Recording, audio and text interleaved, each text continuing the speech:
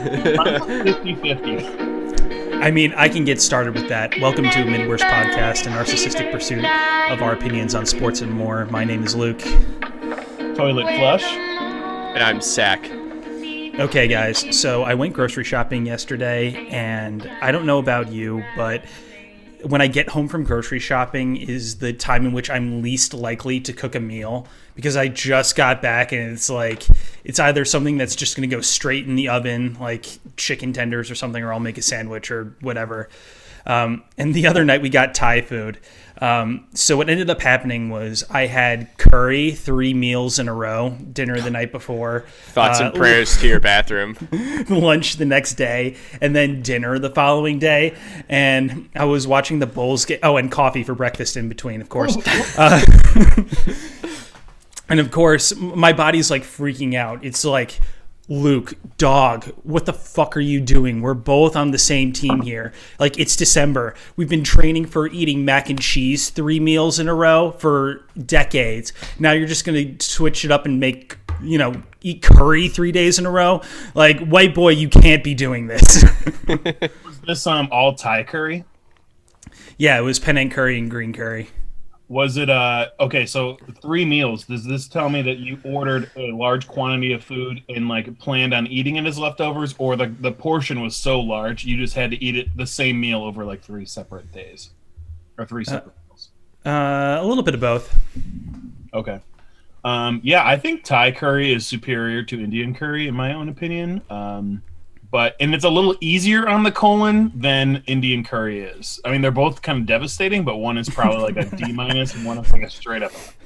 Toilet. Back when I lived with Luke, one time he made such potent curry that Katie and I left the house. We didn't even eat any of it, mind you. Luke just ate. It was all for Luke. Katie and I left the house. We got in an Uber and we were driving.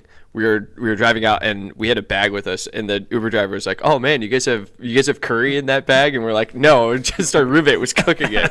Oh my god! It's just stuck to our clothes. What is the worst thing to carry into an Uber other than curry? Egg salad is pretty bad. A baby diaper is bad. Yeah. Somehow on the same playing field as those two things. I was gonna say it from experience, a queso burrito from Qdoba. It's the worst thing to eat in a car. Hey, Toilet, can you turn down your computer speakers a little bit? Oh, yeah. Sorry, I don't even have my headphones. Get a little feedback. Vocals up, Luke. Vocals up. Your vocals are actually kind of hot, Zach. I was getting a little bit of feedback from you, so you might want to gently push the mic away. We are figuring out the audio, boy. I have a standing desk right now, so I'm just sort of bringing the microphone up to a different volume. Oh, got it. I have a squatty desk where I sit on the floor, and I'm ready to defecate at all times. It's supposed to be better for you, man. Have you ever used a squatty potty before? I don't need to use we're just gonna lean right into bowel movements right off the top. The awesome part being 6'5" is every potty's a squatty potty. Your knees are always above your colon. So congrats on the height. Yeah, really. What could not be me.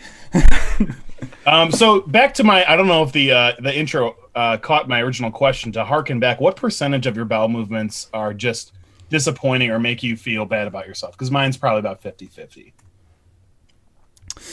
Ooh. I actually probably put mine at 60-40. 60-40 upset. Wow. I'm more upset with myself. Wow. Because I drink too much coffee. Yeah, that's the thing. If you hyper-caffeinate yourself, first thing in the morning, you're just accelerating everything. God, speaking of hyper caffeinating yourself, can we talk about the Cam Newton timeline for the morning? He wakes up at 4:20. He goes to the facility Smokes at 4:30.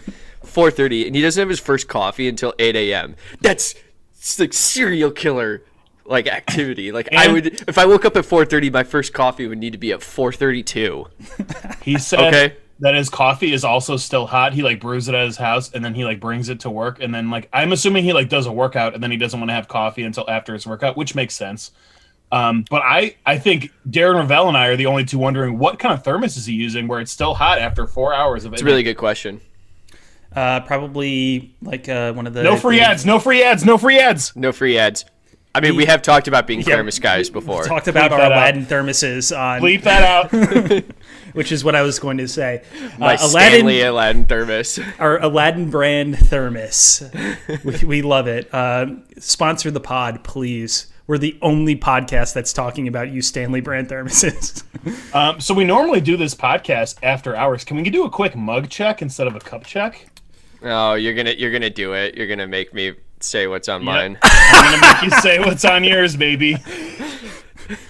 I didn't realize. I'm walking into the lion's den with this one. Okay, Luke's has the Kama Sutra on it. They're yoga poses. Sure. It's Savasana. Mine is a Carly Rae Jepsen Emotion B-side mug from our friend Pagan for Christmas this year. Shout out to Pagan. I'm actually really jealous of that coffee mug. And sick. Mine says hubby. Do you ever drink out of the one that says wifey? Every once in a while I'll grab that one. But actually I like the handle makes a C and then there's HUBBY, so it's chubby, actually. Ergonomic handle. Who bought that for you? Did Katie buy that, or was that a wedding gift? Wedding gift. Sure. Yeah, that was a home goods purchase. Oh man, good start. Missed you boys. Happy Christmas and early. May I be the first to say Merry New Year. Merry New Year. Happy Christmas, Merry New Year. Yep. Twilight, is your audio playing only in your headphones? Is that me I'm getting it back? Playing in my headphones now. Huh. That's odd. I'm getting a little bit of an echo. Echo. It's okay. Do you guys want to talk about basketball? I think we all have basketball topics this year. Yeah, we do. Yep. Mm-hmm. If I might kick us off. Please. No free ads, but good friend of the pod and mentor to all of us, Bill Simmons, really decided to venture into uncharted territory this week. And I guess this is as much a lesson as any. Like, don't give Bill Simmons too much money because he'll just do whatever he wants to do. And whatever he wants to do is having Jackie McMullen and Bob Ryan on the podcast to talk about 60s Celtics stories. I was listening to that this morning, and the more appalling part of that was the intro, where the fourth rookie that he mentioned in his notable rookies was Peyton Pritchard. Wow, my shocked face.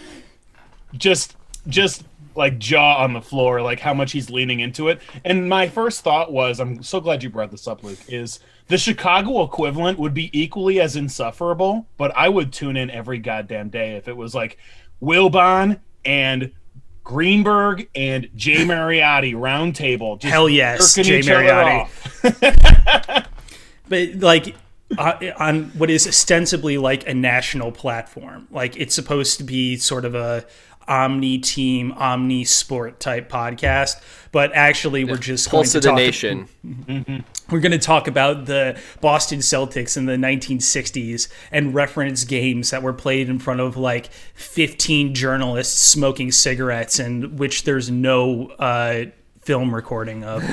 So, Luke, you dabble in the ratings platform. That's how you were able to uncover the fact that we've got listeners in Belgium and Israel. Shout out to international listeners using some weird VPN situation. But can he tell that, like, pretty much anyone who doesn't live in Boston is, like, getting to that point of the podcast and just deleting it? Like, can he tell, like, how much of the podcast people are listening to? If they just see the title, they're just going to automatically delete it or not listen to it because they do not give a shit. Yeah, like can you tell people skip, too? No. You mean like the top 25 Patriots games podcast from 2 years ago? I assume that they don't use SoundCloud. I guess they use Spotify because Spotify owns the Ringer now. And they could probably see that. I don't know like what their main platform looks like, but I'm sure it's similar. In fact, it's probably more advanced than SoundCloud if I'm being perfectly honest. This segment is called Amateur Podcasters Criticize Professional Podcasters. Exactly. I punch up, baby. We're punching up. We're punching up, not down. Yep. It's our audition tape to get on the Ringer Podcast Network.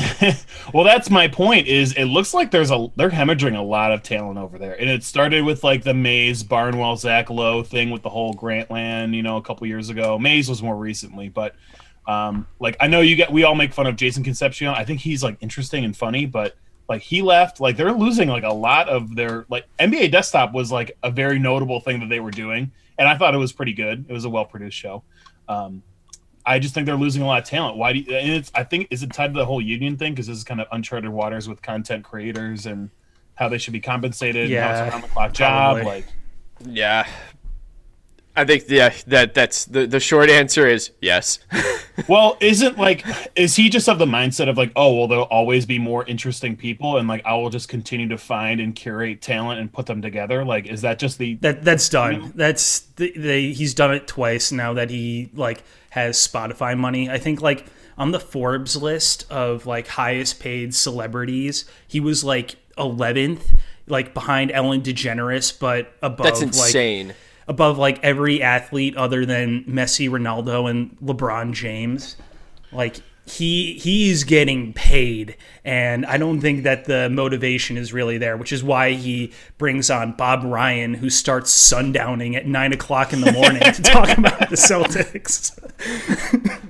Well, I mean, I guess that model kind of makes sense. Like if we're going to tie it back to sports, like it's kind of like he is the central figure. Like he is the main draw. Like he knows he's delivering like a passable like NFL, like all these other spinoffs, but he knows he's like the main driving financial creator there, and he can just like hire these 20 somethings who are interesting enough, and then once they become like autonomous enough to be able to support their own mission, they can go off on their own, but he'll just find new people. Yeah, you see, I think it's the content. What is it? The content churning out. It just you get somebody else, you get some new talent in, and then they do their 5 to 7 years, and then they become popular enough and have enough of a platform to go out on their own. And I mean Mays didn't really go out on his own. He just went to the Athletic, but I guess he brought all those people who would listen to his podcast with him. I don't really listen to him as much as I've been listening to Bill Barnwell. I don't know why. I like them both together so much, but I like Bill's show better than I like Robert Mays every week.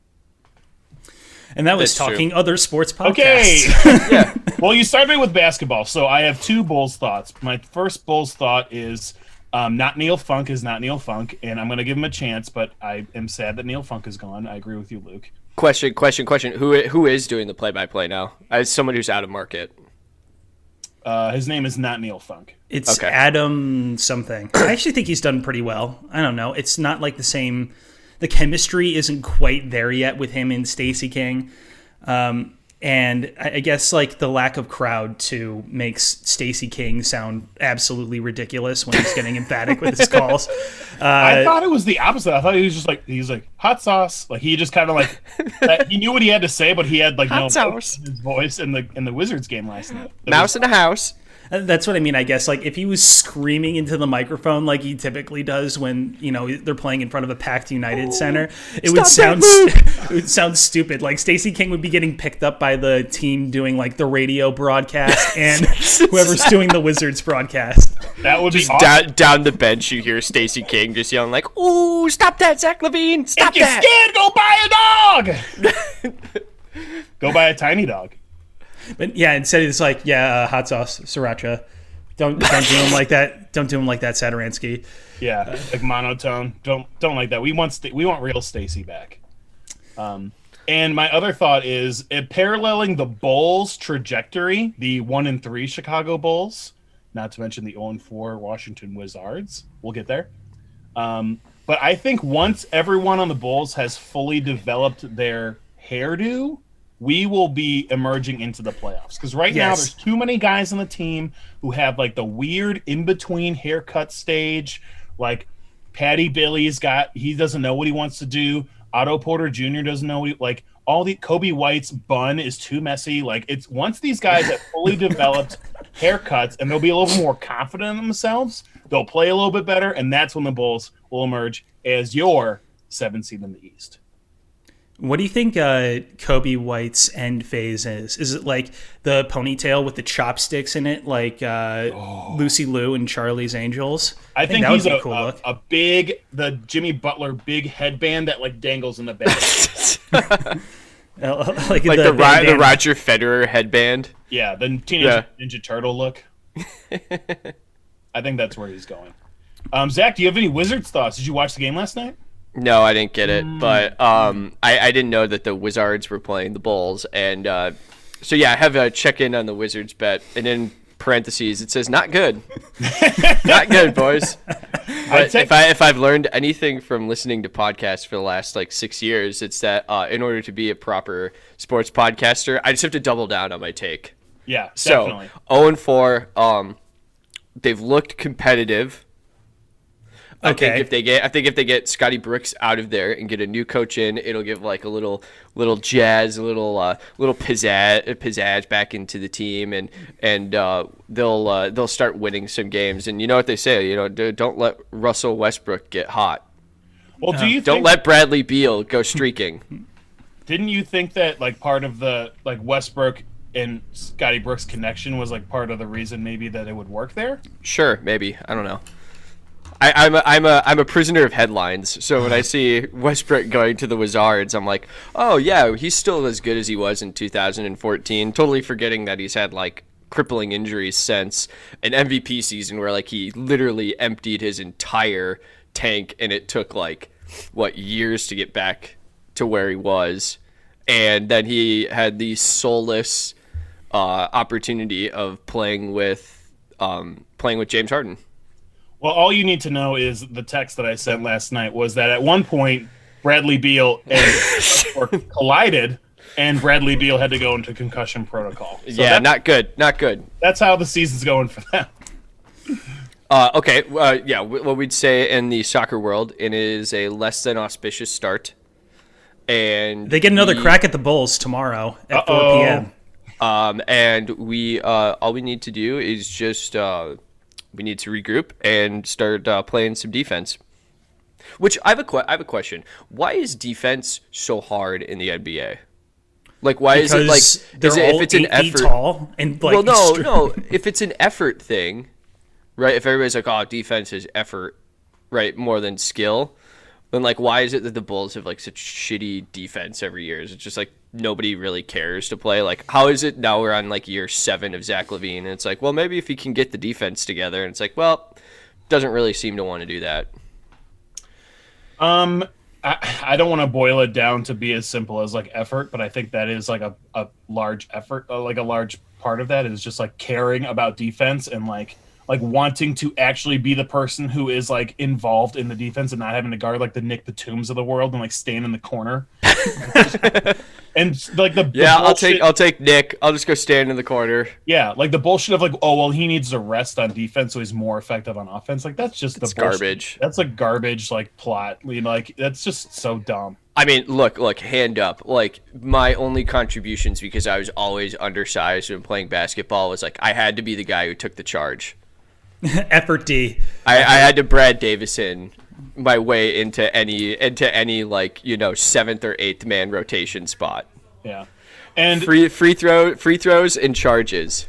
That's what and great team chemist, hyping people up. When someone gets a 3-pointer, Zach's the first guy to high five that guy for sure. Oh my god.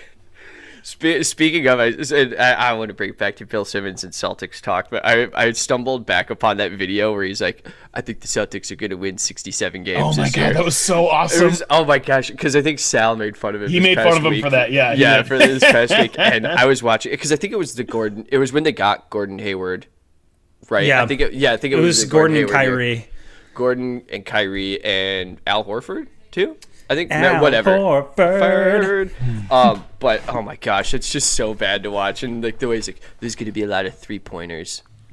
There's going to be a lot of high fives. There's going to be a lot of high fives because the 12th man just dunked to put him up 40. I'm oh my god, I can't listen. Even when it happened, people are I think Jalen Rose was trying to let him walk it back. Because he's you're gonna lose 67 and 82. They're gonna lose 15 games. 15 games. Yeah. Oh my god! A group of cool city teens just walked by my window carrying a football. They're gonna play some snow football. Yes. You should go out and join them. Tackle. We could stop the podcast. Definitely, that's worth. Oh no! Bring the podcast out and Toilet and I will commentate. It will literally be hot in the streets. Luke hot in the streets. Let me just unplug my like 50-pound computer and put it out in the wet street. I did see some boys yesterday. We have a school that backs up to our house, and there's a big field behind there too. And some boys were out running routes yesterday with their dad, throwing passes to him, and I was like, felt kind of like I might need to get out there and go run some button hooks, run some 10-yard outs, light up the receiver going over the middle. You're within 5 yards. You're within 5 yards. I can do what I want. Do the Kyle Fuller, like when he catches it and just stand there and knock launches him down. Himself like a fucking piss missile right at your crotch. To harken back, not to harken back to an actual basketball point, but I think when you mention like defense, I think individual effort is point number one, but point number two is actual help defense. Sure. In the crappy old men's league that I'm in, like help defense is very important because all of us get beat off the dribble all of the time. You should play zone. Are you sure that it's help defense? Are you sure it's help defense or like just someone's like hip is gone and they actually need help? Help. It's a little bit of both. You average about one minor to major injury per week with the over 40 crowd, which we are a part of. Oh man. But don't say that, man. I'm still 29. We are still 29 for another month, baby. But I think it moves so fast now, like helping the helper and then like help off of the help and guys just like trickling away from like these guys who are able to like slash and kick and swing and like do all things so quickly. Like you have to be like absolutely dialed in on defense. You cannot be like snoozing because things can go from like someone walking up the court to like there's people all over the place in different positions so quickly that a coach really makes a difference. Like players can obviously control that, but I think like a coach who actually understands help defense and has them practice those things a lot, like Jim Boylan. Well, what do you guys think Jim Boylan's doing right now? Well, according to Kyrie, they don't need a coach. Yeah, exactly. Yeah. I mean, maybe not if those guys are like dialed in on defense and like it's just Montessori basketball where everybody does whatever they want. But speaking of Kevin Durant, you still win because he's that good. Yeah. I mean, speaking of Boylan toilet, I think he like some team gave him like it might have been the Blazers or something like that. He did like a consulting gig, part-time consulting gig for them. ZipRecruiter. Jim Boylan's ZipRecruiter hiring himself out for different apprenticeships. I looked it up yesterday because I was curious, like, what is Jim Boylan doing right now? And I could not find anything relevant to the most like recent 6 months. So I don't know what he's doing. He's probably coaching Maccabi Tel Aviv or something like that. That's usually what happens with coaches who have zero personality and aren't able to recruit, so they can't go to do the college thing. Because that's like selling yourself as much as like coaching basketball. So they just go to Poland or Israel or something. I mean, I wouldn't want to coach there, but like Spain would be kind of cool. Like, I don't know, Italy. Can you coach some Italian league I pass the gabagool over here. We brought New Jersey people over to Italy.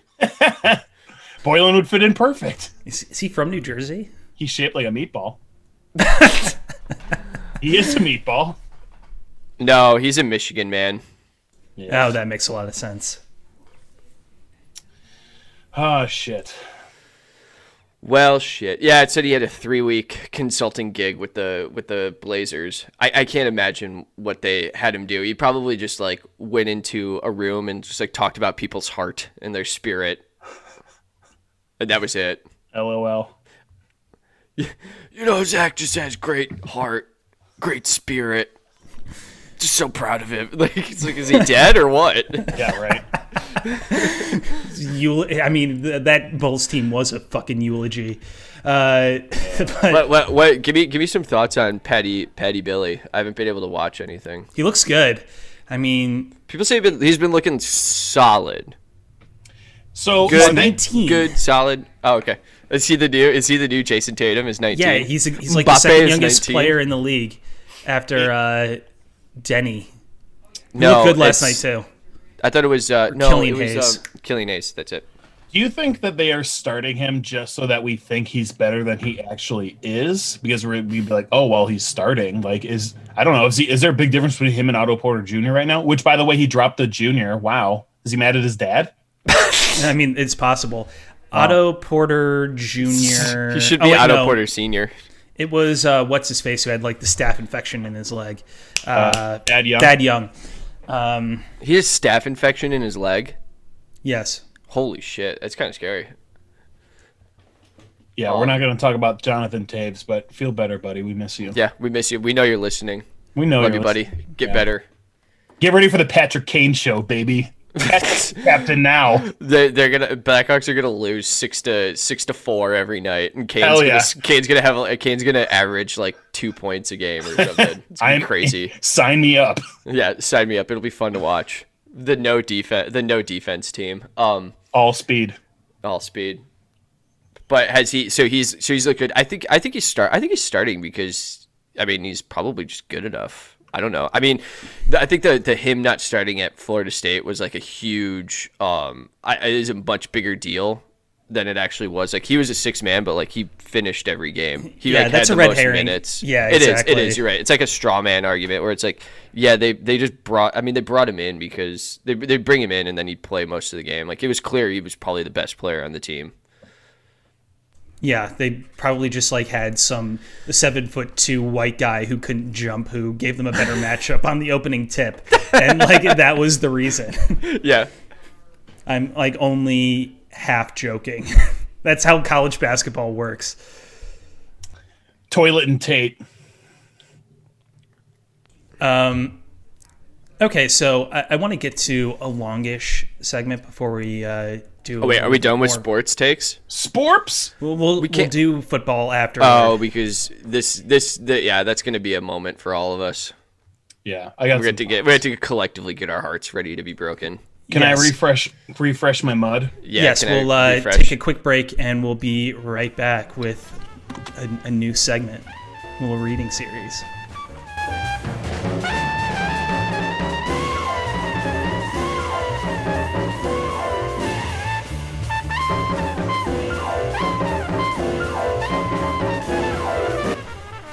Why make that? Why would that be a show to greenlight? Like, there's so many other great ideas out there. Like a reboot of pretty much any other popular sitcom is a better idea than that.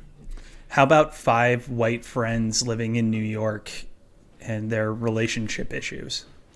Only 5 instead of 6? I'm in. You could have 2 male, 2 female, and then 1 ambiguous gender person. Okay. And they're all pansexual. Yeah. Yes. There we go. We've solved it. That is a $1 billion sitcom idea right there. Instead of them always going to a coffee store, they're always going to an Italian restaurant. We'll call it pansexual. It's a pizza place. It's a pizza place. I wanted Zach to be able to hear this part, so I don't know if he can hear us because he has his headphones on. But did you see that the Duke's Mayo Bowl will be celebrated with a gigantic Gatorade container full of mayonnaise being pulled on the winning head coach? Are you fucking serious? No, I am not. Oh, wait. Oh. Yes, I am. Sorry, I'll find the tweet. Oh, that's so... Where's it being played? If it's not in Minnesota, it's a fucking sham. Duke's Mayo Bowl joined February 2009. Did you know that they have had a bowl this long? Can't say that I did. Wow. You got Luke Kuechly as an endorser of Duke's Mayo. All right, hold on. It's supposed to be good, I think. It's supposed to be like superior to Hellman's. This is tangy. The Boys Talk Mayo. The Boys Talk Mayo. It says it's tangy, which I do like in a mayonnaise. I like it almost to be like horseradish.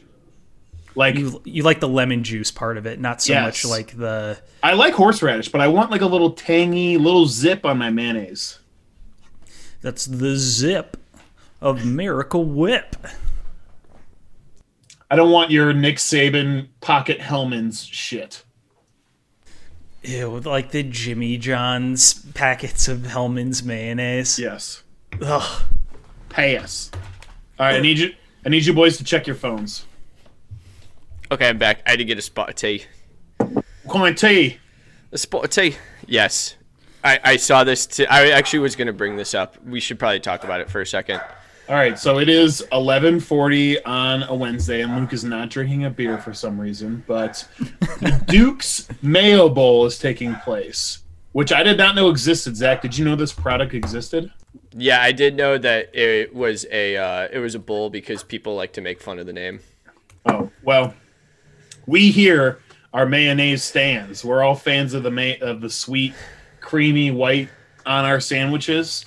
I got into a bit of an argument with Katie yesterday at Walmart about getting mayo because she's like, "Oh, we have some, but we have the olive oil kind," and I was like, "Yeah." That's a very Tennessee argument. You and your wife arguing in the Walmart over mayonnaise. In the Walmart. In the Walmart. Oh, they actually just put in a new Aldi's toilet. Oh yeah, let's go. A new Aldi's. No free ads, but only for Aldi. Only for Aldi's, quarter in, quarter out. What I liked about it was this is a very on brand for the Midwest, this bowl game, because our friends from Wisconsin are in it. Yeah, it's true. I didn't realize Graham Mertz had such beautiful eyes, and I don't really like that. I feel like most quarterbacks don't have beautiful, seductive eyes, so I don't feel like that's going to bode well for him. Yeah, I don't know. Can he lead a huddle? I don't know if you can do that. Yeah, I want like with such pretty eyes. I want dead eyes, like Ben Roethlisberger, like all Mitch, people, all fully dilated. Just come out and say you don't like Derek Carr. It's okay. Beady eyes. Say it. I mean, we're not wrong, right? They're going to miss the playoffs, even though they started like 7. I mean, we probably shouldn't talk about a team that started hot and might miss the playoffs. But yeah, we got to save that for after Luke's segment. Yeah. All right, Luke. But yeah, the Mayo Bowl, like you either have to have Wisconsin, Minnesota, or Iowa in it. Yes. Those are the 3 teams you have to have in it. Like you can't have a Mayo Bowl with I guess you could maybe have Illinois.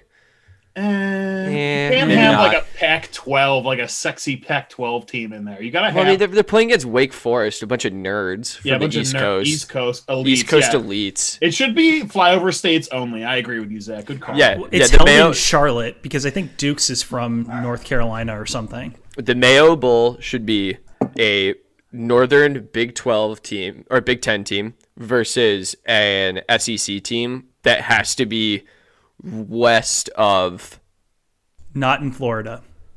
Yes, west of Georgia. Yeah. So that gives us Alabama, Mississippi, Louisiana, Tennessee, Kentucky, Missouri. That'd be a good matchup. Arkansas. Alabama, Arkansas. I do love my Duke's mayonnaise. Well, I guess Indiana could be in it too. It's a good Mayo state. Are they the Rose Bowl this year? Indiana? Yeah. No. Indiana's in. They got the Music City Bowl? robbed. They got robbed of a New Year's Bowl. They're not even playing on New Year's Day. For whatever reason, this is Luke talks about Indiana football. For whatever reason, a 3-loss Iowa State team got picked for a New Year's Day Bowl over them because they lost to Oklahoma twice. Cool. Indiana is playing on the 2nd in the Gator Bowl against a 4-5 Ole Miss team. No, they're playing the Outback Bowl. Who is? Quick Google search. Indiana. I thought they're playing the Outback Bowl. No, they're not. Oh yeah, the Cats are in the Outback Bowl. What? Google's lying to me. Because I was gonna say if it was the Outback Bowl, then we should be getting sponsored by Outback. Well, Steakhouse. Live podcast. This is coming to you live. Wisconsin's down 14-0, and it really is a shame because the Wisconsin head coach ending the year covered in mayonnaise is just the perfect year to end 2020. So, real bummer we're going to get cheated out of that. Maybe. Well, speaking of cheating, guys, it's time to, even though it is 11:45 in the morning, start thinking about some adult topics. Guys, it's time to talk about sex. Kissing fronts.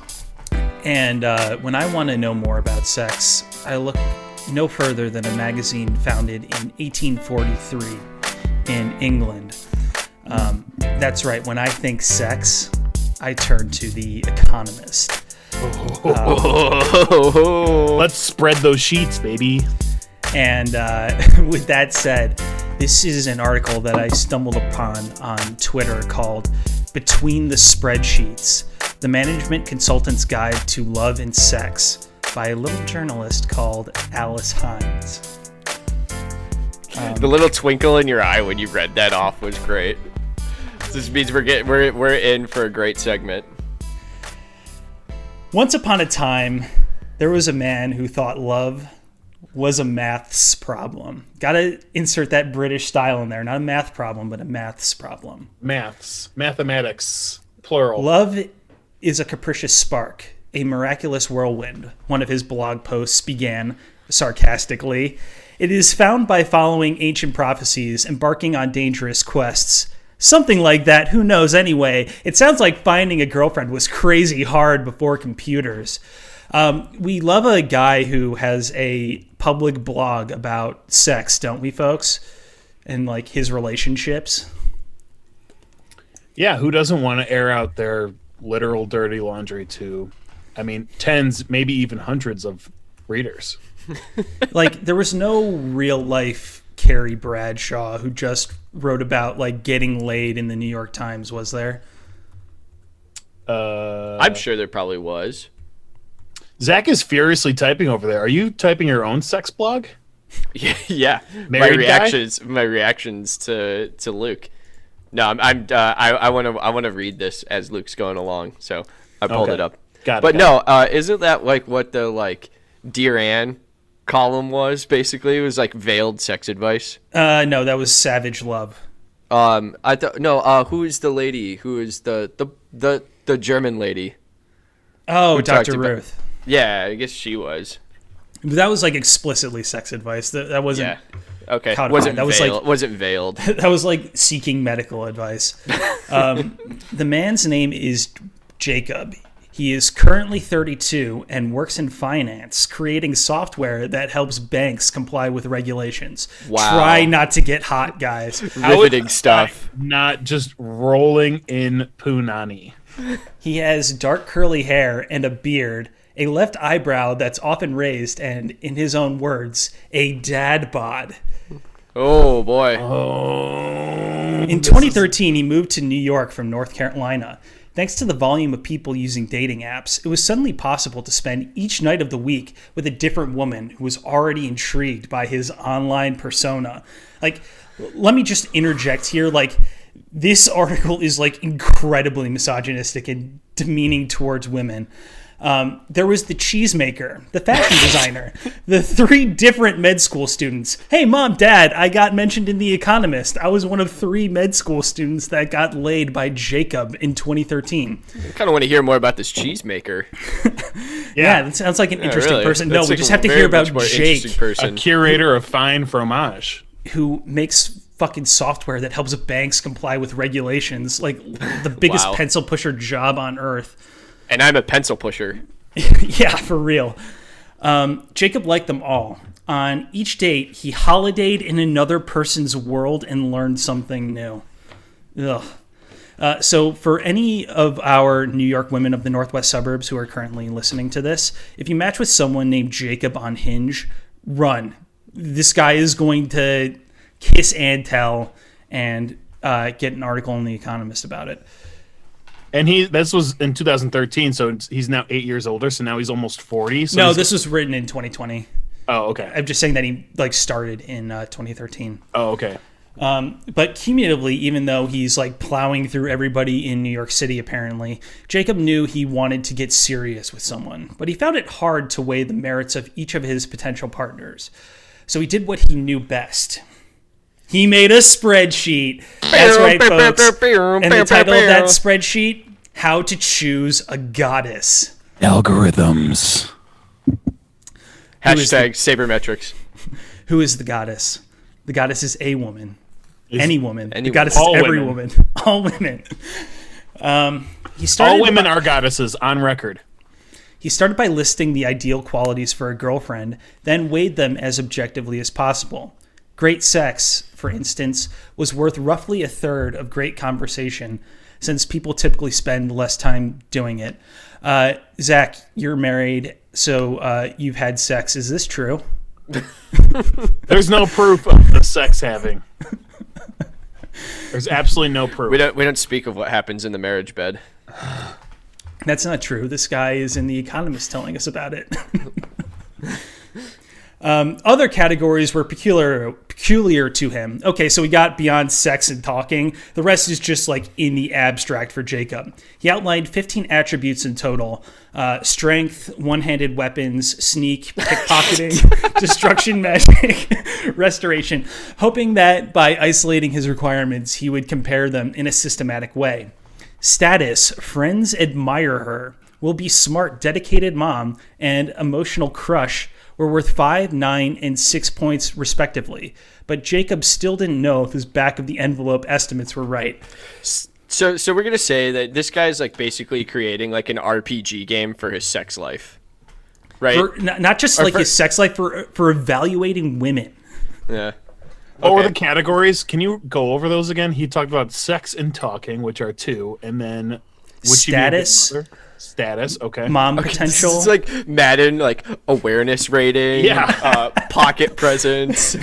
Exactly, but like even more abstract. He then scored each woman by attribute, multiplied those numbers by their weighting, and added the results to get a final score. But there was a problem. Jacob didn't know what counted as high enough score to indicate that he should probably stop dating and settle down. So he devised his own spin on, quote-unquote, the secretary problem, an equation typically used to decide what percentage of potential candidates a person should interview for a job.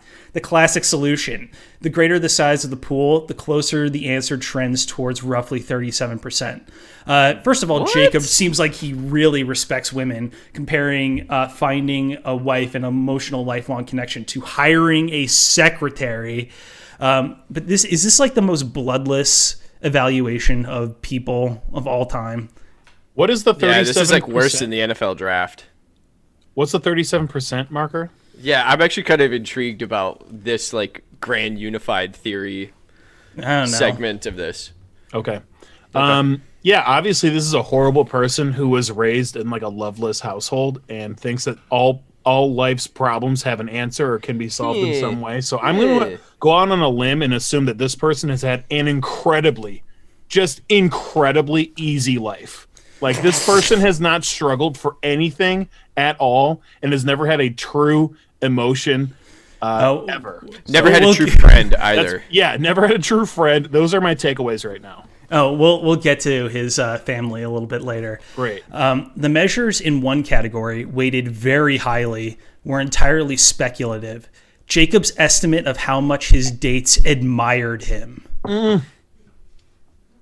Wow. Yes. So a lack of self-awareness from this guy.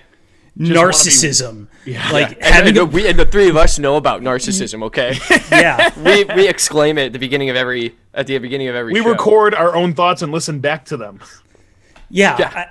But at least, like, I'm not, like, going on dates being like, well, she's beautiful, and we have, like, conversations, and, you know, the sex is great, but does she admire me? Like, I would want to be admired by, like, someone who I would consider to be an equal.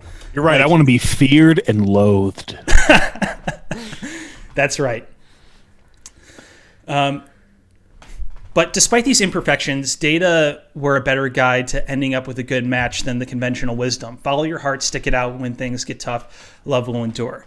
Jacob is just one of a growing number of people seeking inspiration from business schools rather than poetry in the quest to find the right partner. That's so cool. Business school. I remember sitting through managerial accounting thinking, like, all right, this is good for keeping money in line, but how is this going to get me laid? How is this going to keep my wife in line and keep respecting me? That's right. People who use spreadsheets, charts, and planners to manage their love lives are different from the majority, only that in their conscious embrace of a fundamental truth, that relationships are transactions, and the work involved in creating and maintaining them is a form of labor. It's a surprisingly democratic position, much like work itself. No, there are sociopaths who cannot grasp interpersonal relationships on any level besides creating a character in Dungeons and Dragons. Like, ugh. Is that your thought, or is that what he's? That's my thought. Oh, okay. I'm skipping ahead here a little bit because there's like a long actual economic explanation of like why relationships are transactional, which is love. A generation of young people are like crushed under the yoke of student debt, and it requires two incomes to do basically anything. People can't afford housing, so even if you are married, you're likely to live in a roommate situation with someone else. But let's talk about Jacob a little more. My favorite guy. Jacob was standing in the stairwell outside an apartment, half naked and holding his clothes, when he first considered dating two people at once. Whoa. My man. A few minutes before, he'd been in a flat of a classmate on his MBA program at the University of North Carolina.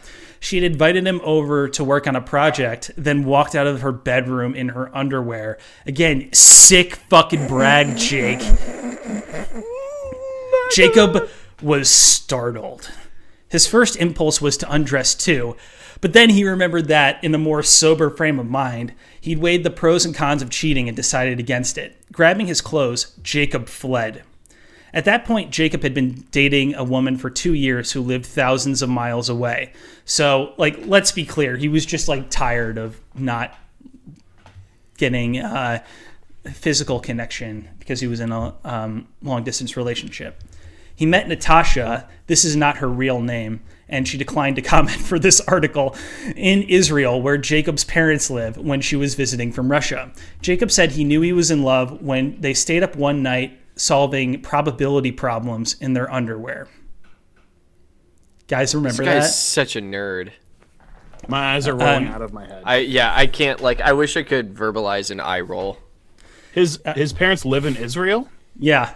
Okay, got it.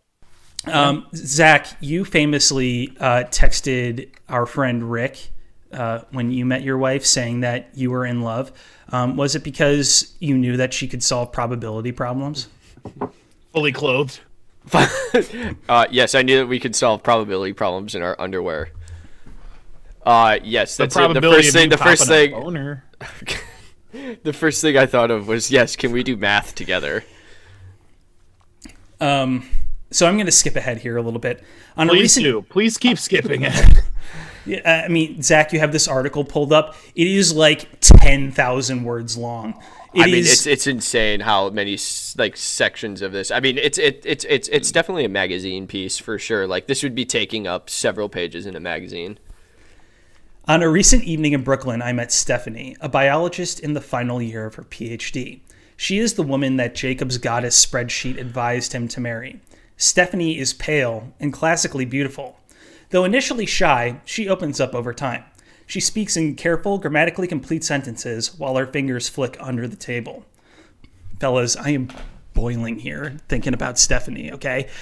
What is she flicking under the table? Okay. Her fingers flick each other under the table. Why do that? Why is that of note? I don't know, man. We're painting a picture of Stephanie here. I'm going to start just flicking my fingers. I'm just going to start flicking my fingers above the table. I don't understand why that's relevant, Jacob.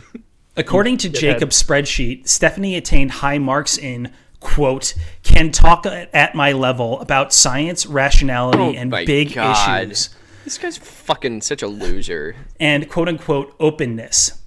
Stephanie had discovered non-monogamy during a prior long-distance relationship. Oh, yeah, I forgot to mention, Jake really has extolled the virtues of being in an open relationship and just, like, loves everybody, man. This is a guy who loves everybody. He loves everybody who loves him back. Who loves him back and admires him. He loves everybody who loves him as much as he loves himself.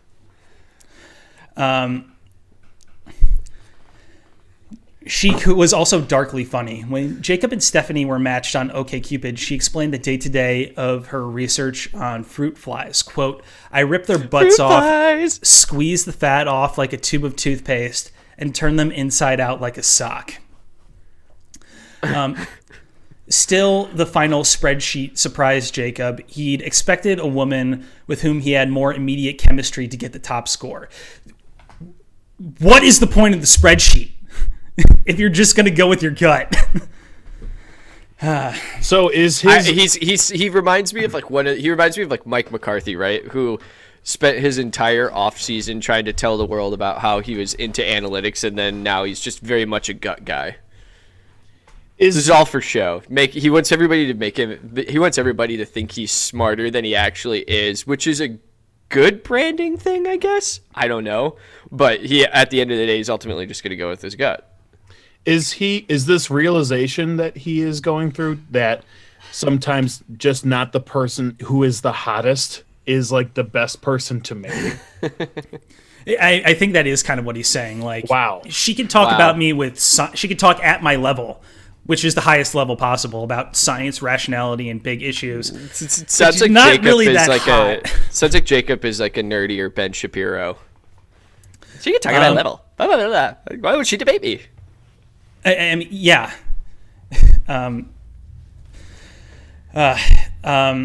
I don't know. I feel like this guy is more sociopathic and psychotic than like the character Patrick Bateman. I don't get the reference. No, American Psycho. American Psycho. I wonder what his business card is like. Is that the end of the article? Is there more? Well, the end of the article, and you need to end the article with a pithy quote. So this is from Jacob's blog, where he still writes about all the trim he's getting with his current goddess, Stephanie. Love is still mysterious. Sex is mysterious. I'm just trying to shine a small light in the darkness.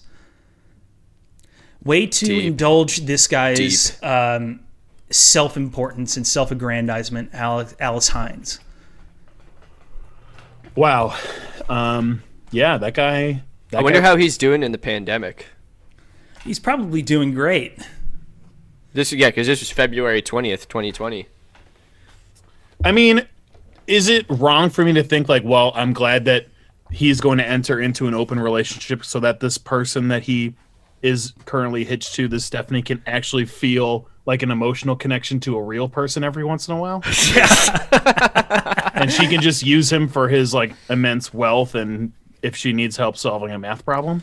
I don't know if he has immense wealth. He's probably doing okay writing software that helps banks comply with regulations. I guess probably to have like a more interesting conversation, although she sounds like a fucking nerd too. Are these nerds just like, is it like old people where like you don't think that they're really very active, but they're just like always on top of each other? As a non-nerd, I cannot confirm or deny the horniness of nerds. I guess like The Big Bang Theory was like an extremely successful show about exactly that topic. I was just gonna say we could reference 12 seasons of The Big Bang Theory.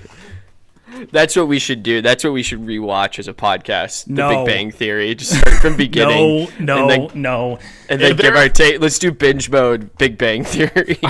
Are there comments on this article? Can you just like forward him a link to the box set series so that he can kind of get these thoughts out? Are there comments on this article? No. All started with the Big Bang.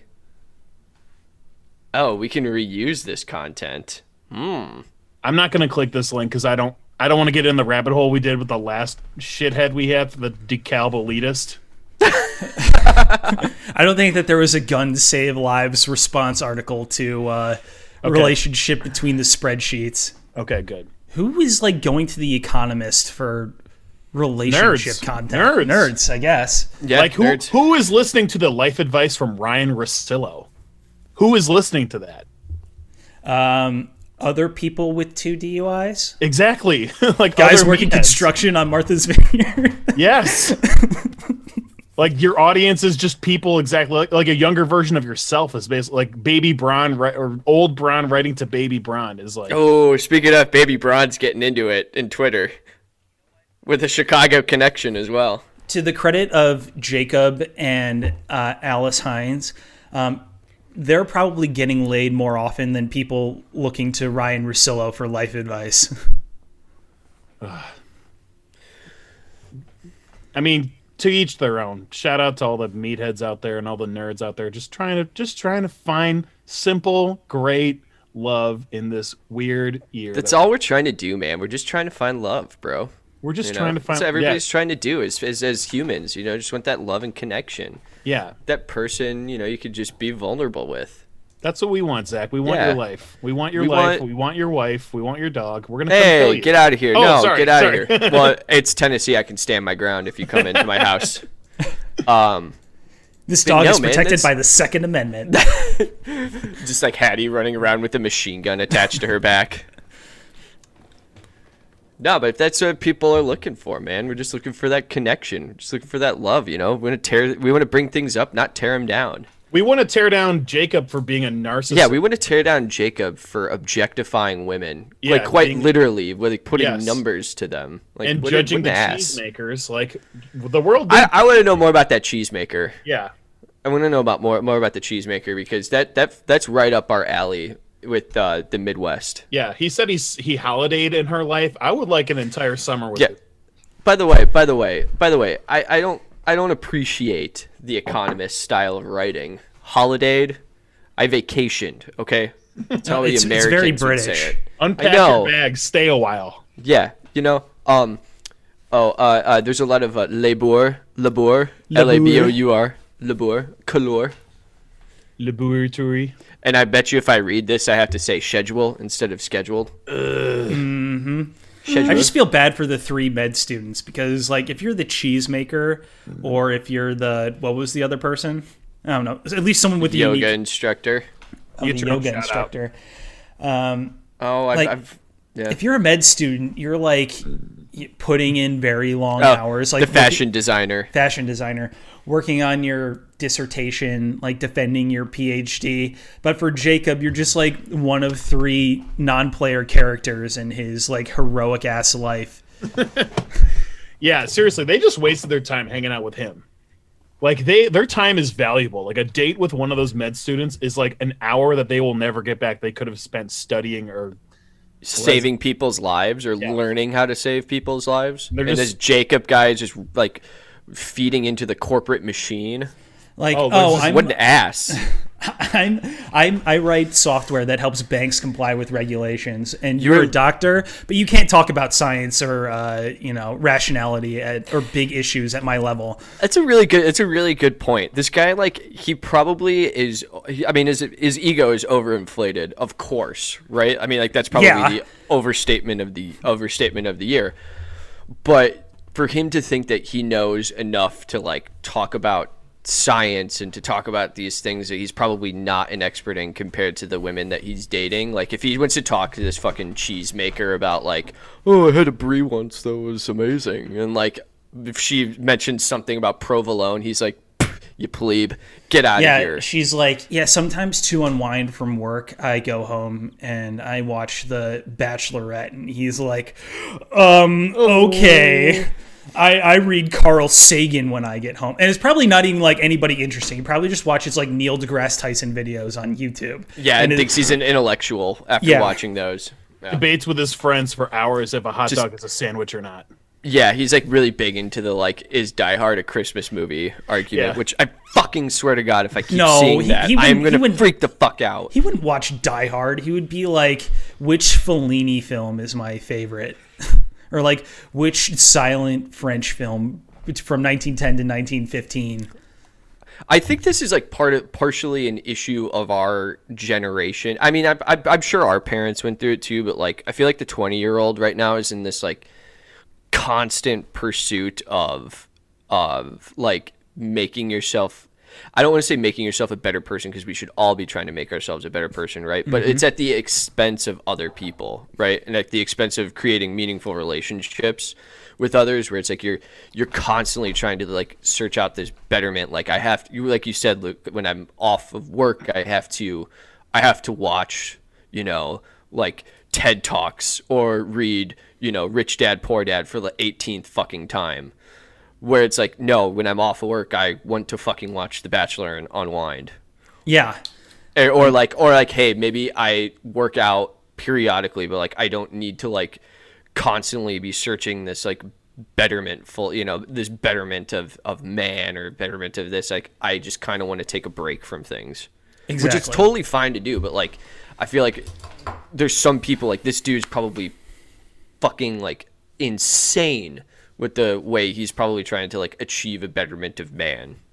Well, is it as simple as just boiling this down to, it sounds like this guy went to school in North Carolina, was in a long-term, long-distance relationship, and then moved to a big city where there's a lot of people, and then decided he could date around. This was like some revelation in his life. And he wanted to justify it in his own mind. So he's like, oh, actually, this is scientific, and like I'm evaluating people to be like my potential long-term partner. When it's like just be selfish and like date around a little bit, dude. Like that, if you're open with people about that, like that's not a problem. Like you don't have to write fucking 10,000 words about it unless you actually feel bad about yourself, because you're not being honest with people. Or maybe he's just a huge Sex and the City fan and he just wanted to make his own version of it.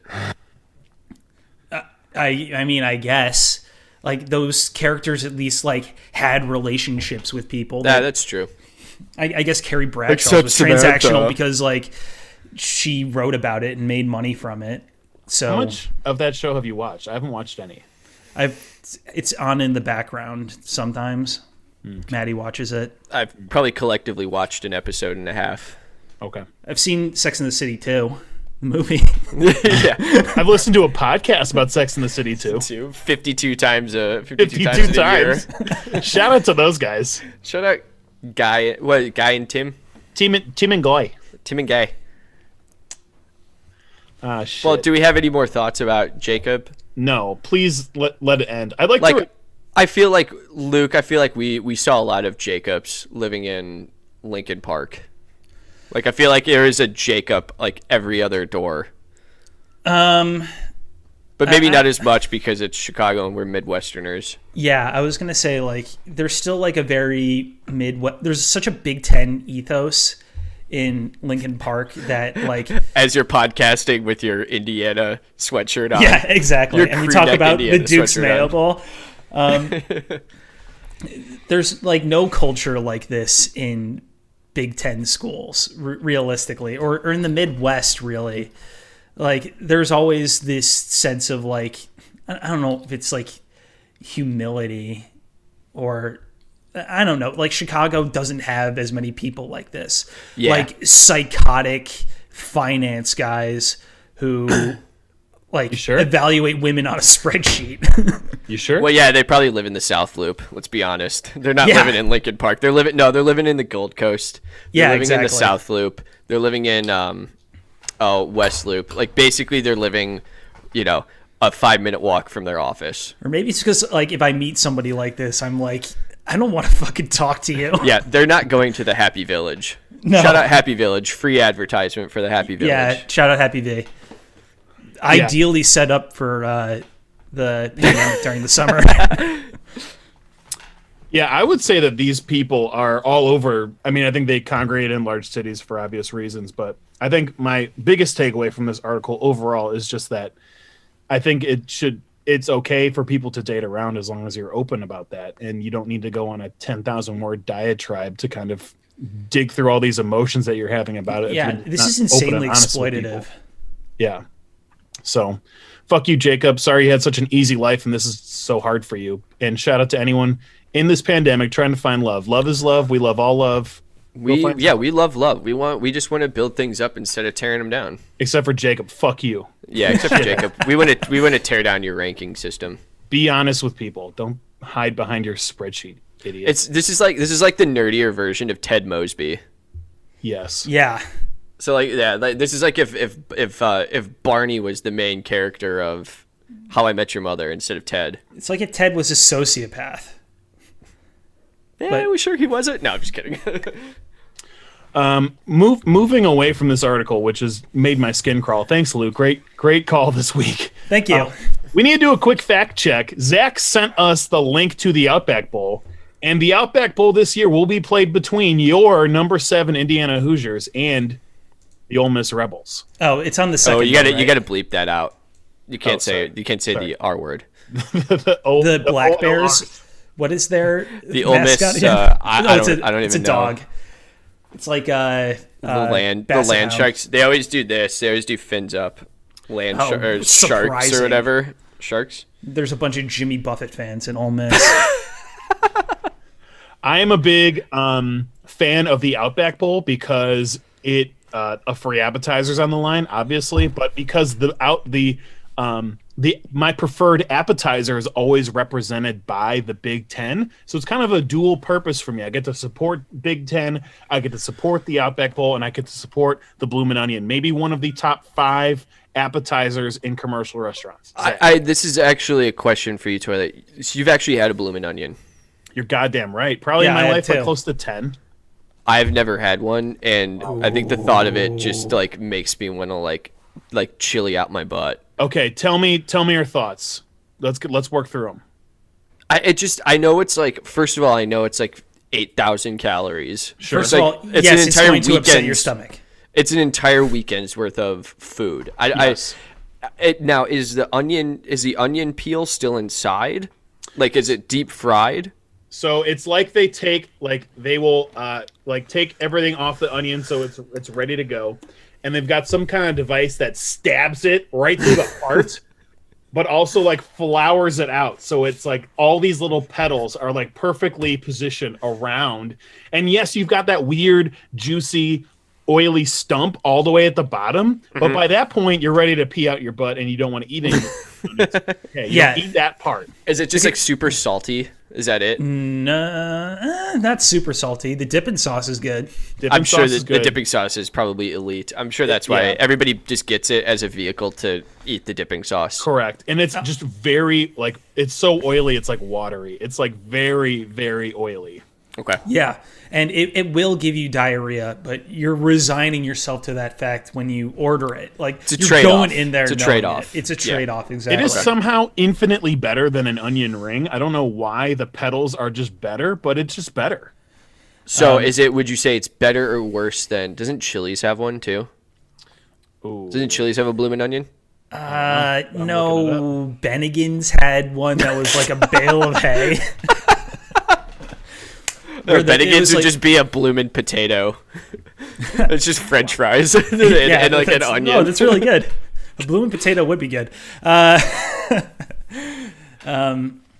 Could you imagine though if you were like the supplier to Outback of like the machinery that makes like the bloomin' onion, that's just like the drill press attachment. It's just a slap chop.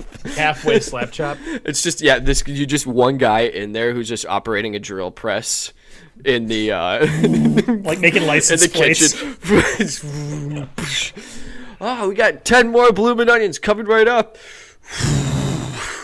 I will stand on the table for Outback Steakhouse, no free ads, but to get an entire comprehensive steak meal with all of the accoutrement and sides that you desire with a steak meal for like $20, you really cannot beat the Outback Steakhouse. It's elite. It's elite. But I think I would probably, if given my choice, I'd go to Texas Roadhouse because of the bread.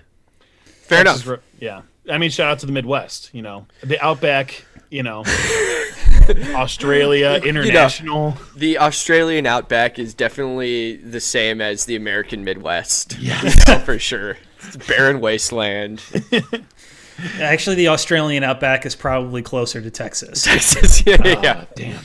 Probably more like the El Paso area, right? Like cattle ranching and Panhandle, Texas. And Ted Turner probably owns half of it.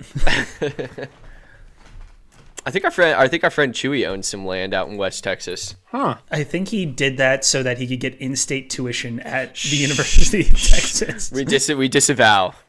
Does he own like a 3-foot by 3-foot plot of land on someone's like massive acreage? Yeah, and I think he probably gets like a real estate tax bill delivered there, and that counts as residency. Yeah, you can put like a lawn chair there and fire his gun off into the ground like Yosemite Sam. That's a declaration of property in Texas. It's like instead of planting your flag, you just shoot your gun into the ground. Right into the dirt. Wouldn't it be sick if your 3-foot by 3-foot plot of land was like the one where the oil well was? And you Beverly Hillbillies your way into like this oil millionairedom? Matt just turns into Daniel Day-Lewis from There Will Be Blood. I drink your milkshake. I drink it up. Oh, shit. How far down do you own like the earth if you have property? I think you own all the way down to the core, right? Well, And then you technically own your air. I think, do you own your air rights too? Does it? No. It probably varies by state. Does it eventually have to funnel down since the Earth? I mean, according to some scientists, the Earth is round, so you kind of have to funnel it down to the core, so it's kind of like triangular shaped instead of. Here That's at a really the good podcast, point. we know that the world is carried by a giant turtle. I want to own my cone toilet of land. Own my cone. Own my cone. So does that mean? But if you own your air rights, does that mean your air rights have to? Do your air rights extend straight up then? So you have No, like a you don't cone? you don't have air rights. Well, that if you have a tree on your property and then the tree hangs over your neighbor's property line, you get to cut that stuff down. Yeah, well, I'm actually thinking about talking to the school because they have land on the other side of our fence line, and all the trees are leaning over, and they're never maintained. So like, I'm just looking at like 40 branches that are about to take down the entire fence line. Yeah, if it hangs over your property line, you're allowed to cut it down. I only thing I know too it involves with water is riparian rights, and that's just from Ozark season 3, 2. Riparian rights. I don't know. And this is the boys talk property rights. It all comes back to the Batemans. I got a podcast segment here that I don't know how to segue, so I'm just going to ask the question. Do you guys ever sneeze and you have a sharp pain in your taint? Oh my God, I'm so glad you brought this up. Okay. Yes. Okay. Wait, what? This doesn't happen to you, Zach? No. Okay. I think that means that we have a hernia. Oh no, does it really? I'm going to Google it right This is a sports podcast, so you guys have sports hernias. It doesn't hurt every Doctor, I am a sports podcaster, so this isn't a regular hernia. This is a sports hernia. Oh, the technical term is the perineum, because I remember there's a... No. I don't know if the podcast was around when we were talking about perineum sunning. Yes. Because that was a while ago, man. There was a part... The taint is the part of your body that never sees the sun, obviously, like where the sun don't shine, literally. So if you expose it to vitamin D by basically like turning yourself into a tripod with your head and both your feet pointed towards the sun, you can get like a lot of vitamin D to your taint butt region, and that's really good for you. Luke, you're nodding. This is the boys talk about spiritual healing. It's your yoni. That's the chakra that lives in your pelvic floor. I'm dead serious. That's the thing.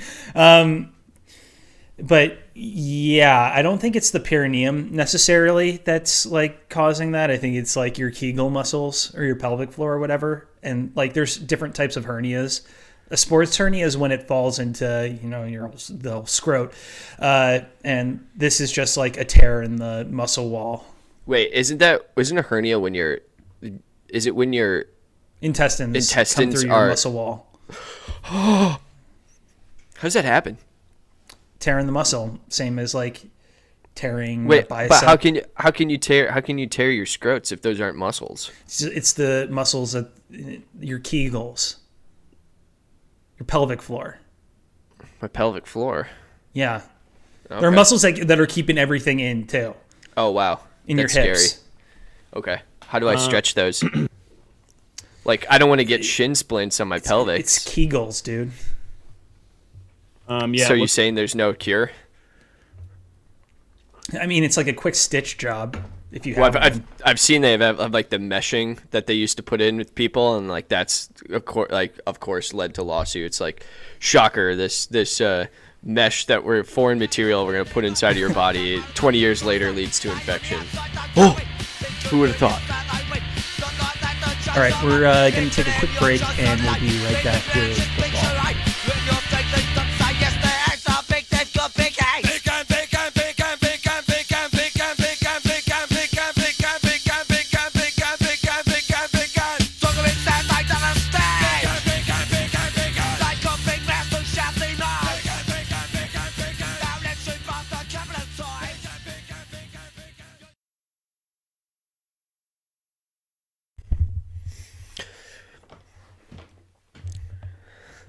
All right, and welcome back to the John. All right, welcome back to the John. We are podcasting alone right now, and I'm going to do a segment by myself.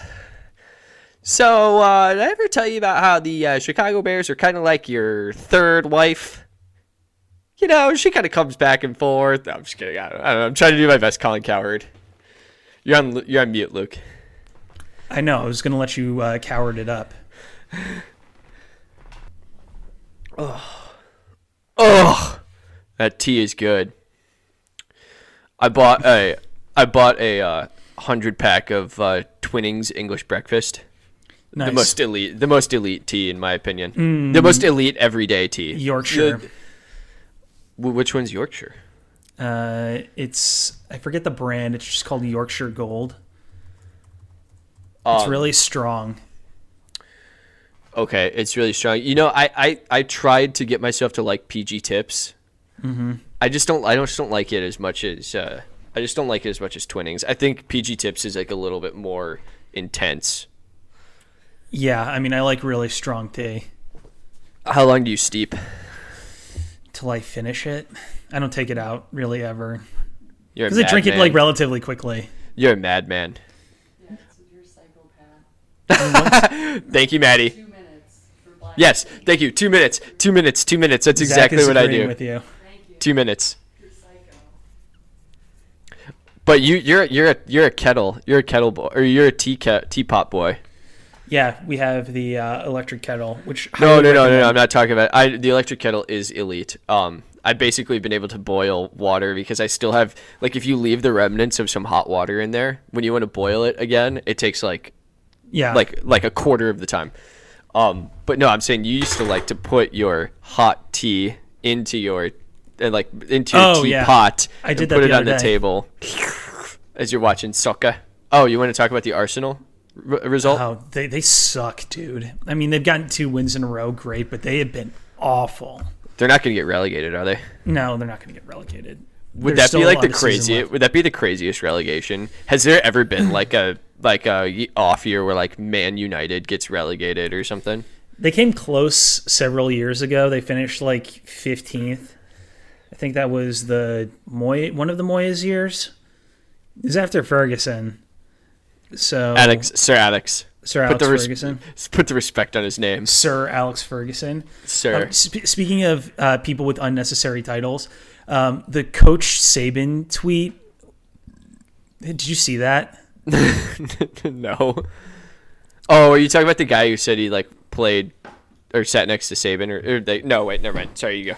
There was like a press pool before the Alabama game, and like one of the local journalists called Nick Saban Nick, and this guy like took significant umbrage with it. It was like, that's Coach Saban to you. And of course it was like some dipshit local TV white guy like putting down a woman for calling somebody who she interviews and like interacts with nearly every day by his first name. They're It's like, fucking football coaches. Like, for fuck's sake. I know, I'm glad Toilet's not listening to this right now, but like, they don't need to be addressed with so much reverence. And of course, like all of the comments on the tweet are of guys in sunglasses taking selfies in their cars, being like, this is like the breakdown of society and a signal of the lack of respect in the United States. Because somebody won't call Nick Saban, who is not their coach, by coach, which isn't even a title. It's a fucking profession. Mr. Teacher Toilet, can I go to the bathroom? Like, it would be... Are you guys talking about like, that stupid Nick Saban tweet? Yes, thank you. Yes, Toilet. We're talking about the stupid Nick Saban tweet. But I'm like, I mean, if you were... It'd be like if you insisted on us using CPA after we addressed you. Well, in the wedding invitations, I would like Zach Johnson come a CPA, but that's okay. That's okay. Worked pretty hard for those letters. No, my dad's got an insane long title. Like he's a Doctor the Reverend. No, he's actually. I think he's a couple years away from getting very in front of it, but he's like the right Reverend, honorable. the Reverend Dr. Cannon or something like that, because he's also been canonized. Shout out. Wow. Shout out. Uncle Al. Is that where they shoot you out of a cannon? Exactly. Great Simpsons joke.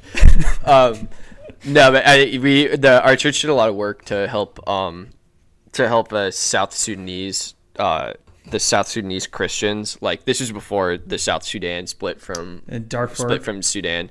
Yeah. I don't know if it was Darfur. I think it was in a different region, but yeah, they helped. Our church did a lot of work, and so then they canonized him.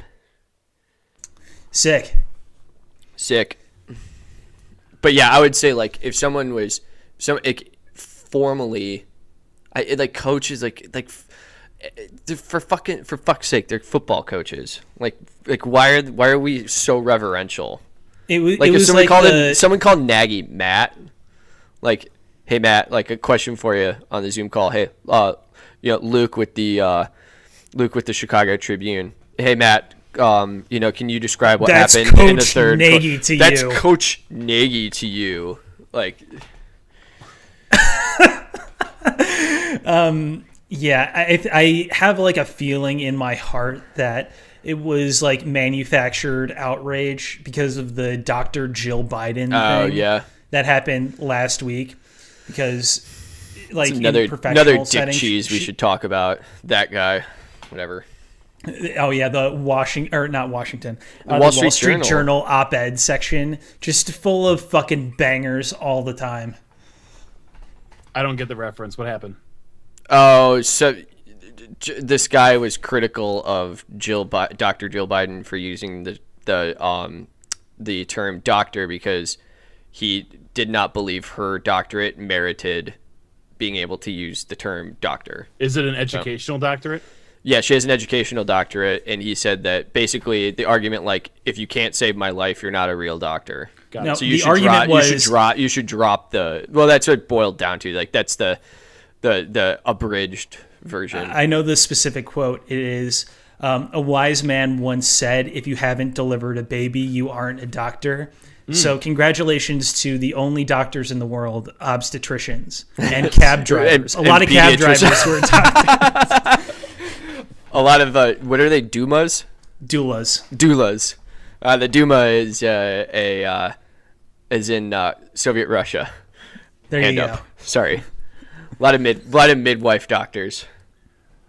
I mean, to an extent, I get, like, the general point of, like, we need to, like, the idea that, like, people who do medical as a professional, like, those people should be, like, a little bit more reverential. Like, we should, like, hey, like, you help save people. Like, that's very noble. Like, that is important. Like, that I do agree with. But we just need to come up with some other kind of cool name for people who achieve a high level of education and knowledge and experience. Oh, how about a word that's based in Latin for teacher? What am I thinking of? Oh, doctor. That's literally what it means.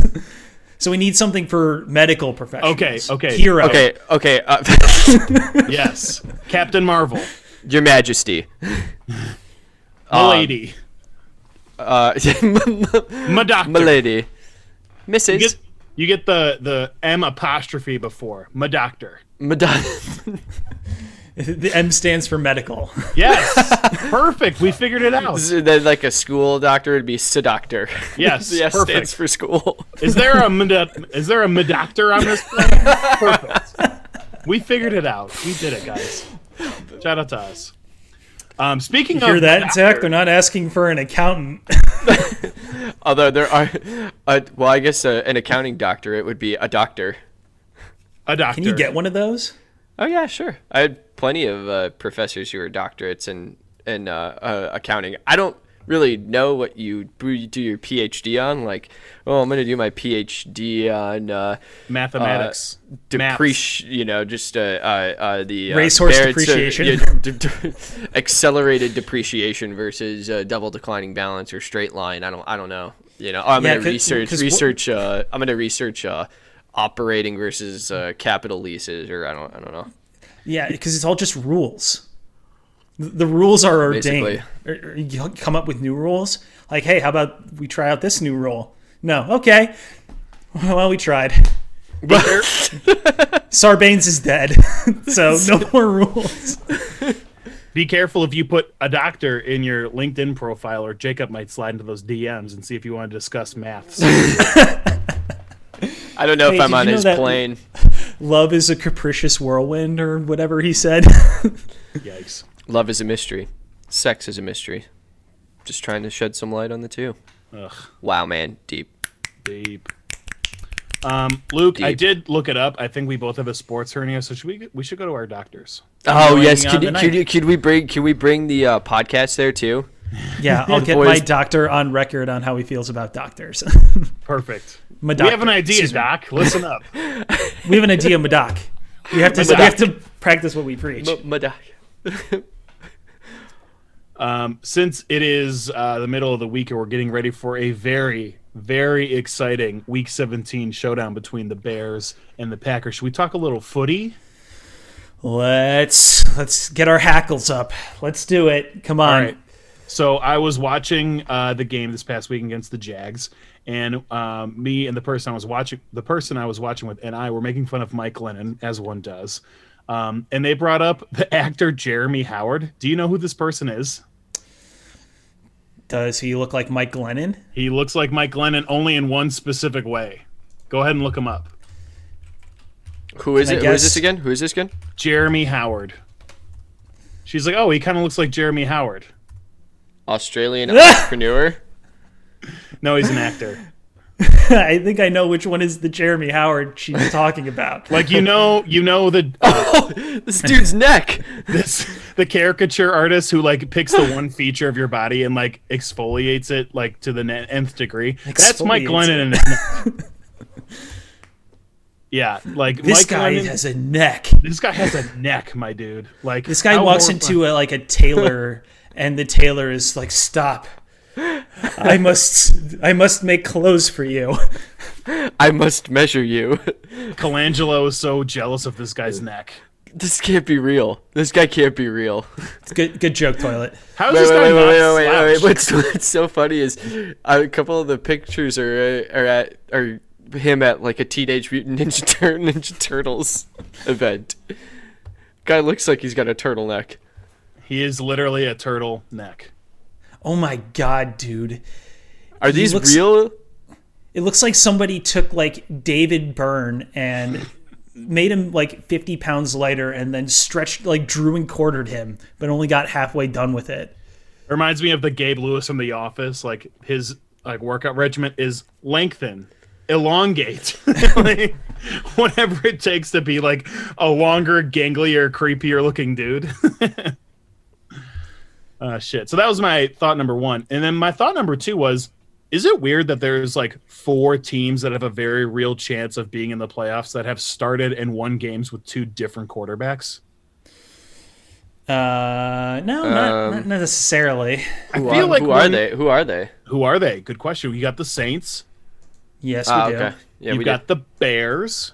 We're not there yet. Well, you've got the Finns. Yes, you do. And you've got the Deadskins.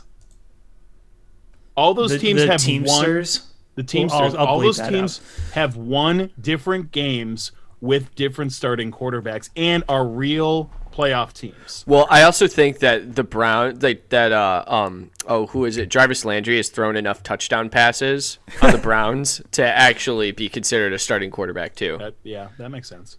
That checks out. Wait, didn't Baker sat out a game, didn't he? For COVID? I don't know. They didn't win, I don't think. If he did. Did they actually like Ravens? Did RG3 win that game? No, they lost. But I'm talking like real games. Like Drew Brees sat out a number of games. The Bears had 2 different quarterbacks, pretty much both for like half the season. The Deadskins have had multiple starting quarterbacks. The Finns oscillate between Tua and Fitzpatrick on almost like a week-to-week basis. Like there's 4 teams. They're playing matchups with their quarterbacks. Yeah. And like normally it's like bad teams. Like the Eagles have been doing it with Jalen Hurts, and like the Bengals have been doing it since Joe Burrow got hurt. Like bad teams are doing that out of necessity. And like the Patriots, for whatever reason, played Stidham last night to see him suck out loud on Monday Night Football. But these are actual good teams that are doing it. Like the Bears did it for whatever reason they did it. Like the Dolphins are probably the best example. It's not out of like injury. It's out of like, I don't know, like you said, like this guy gives us a better chance this week. Yeah, playing the matchups, like fantasy football. It's kind of cool. Like I like a 2 quarterback kind of thing. Like too bad the Bears have like 2. Like Nick Foles, pocket passer. Mitch Trubisky, more mobile. Like that would be kind of cool if like you had two different like competent people. Toilet. Are you blaspheming NFL dogma right now? A little bit, yeah. Yeah, you're blaspheming it Who gets because the reps they say with the first team? if you have two quarterbacks, you don't really have one, and we know that that's been a thing forever. Well, no one's ever challenged it. Do you think that at some point, like the NFL gets broken to a point where maybe you do have two very unique, different kinds of quarterbacks, not just like two quarterbacks of almost the same ilk, like the RG3 Lamar Jackson? Not saying those guys are exactly Is this like similar. the Rivals thing where they've started to break down positions beyond just like D line? And it's like strong side defensive end and Ath versus PP. Yeah. ATH. Yeah. Like RG3 and Lamar Jackson are both like mobile guys who can run a little bit. They do the option well. Like Nick Foles is more of a pocket guy. That's not really Mitch's thing. He like holds onto the ball too long. Like maybe that's the way we're going. Like Cam and Stidham. Ew. I mean, Cam has run for 12 rushing touchdowns this year, so yeah, maybe a rushing guy and a more traditional best guy. Patriots quarterback of all time. I think his TD interception Matt rate Castle. was like 5 touchdown passes and like 7 or like 10 picks. It's hilarious. Sick. Or like Bortles and more mobile quarterback. I don't know. Who's got a rocket arm but is a statue? Mike Lennon. Rocket arm, but a statue. Jared Goff. No, I'm just kidding. Ben Roethlisberger a couple years ago. Yeah. Yeah.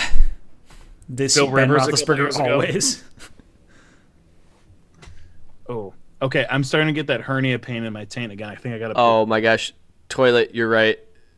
What? Cam is 5 touchdowns to 10 interceptions this year. So funny. I also think it's We're to just go on your Toilet's point, taking Luke. a break. Just apropos of nothing. It's like I'm getting up and going. Yeah, well, I mean, when you gotta go, you gotta go. But we can riff for a second. I think one of the new stats that I love in, especially you see it in college football more than you see it in pro football, but is touchdowns responsible for.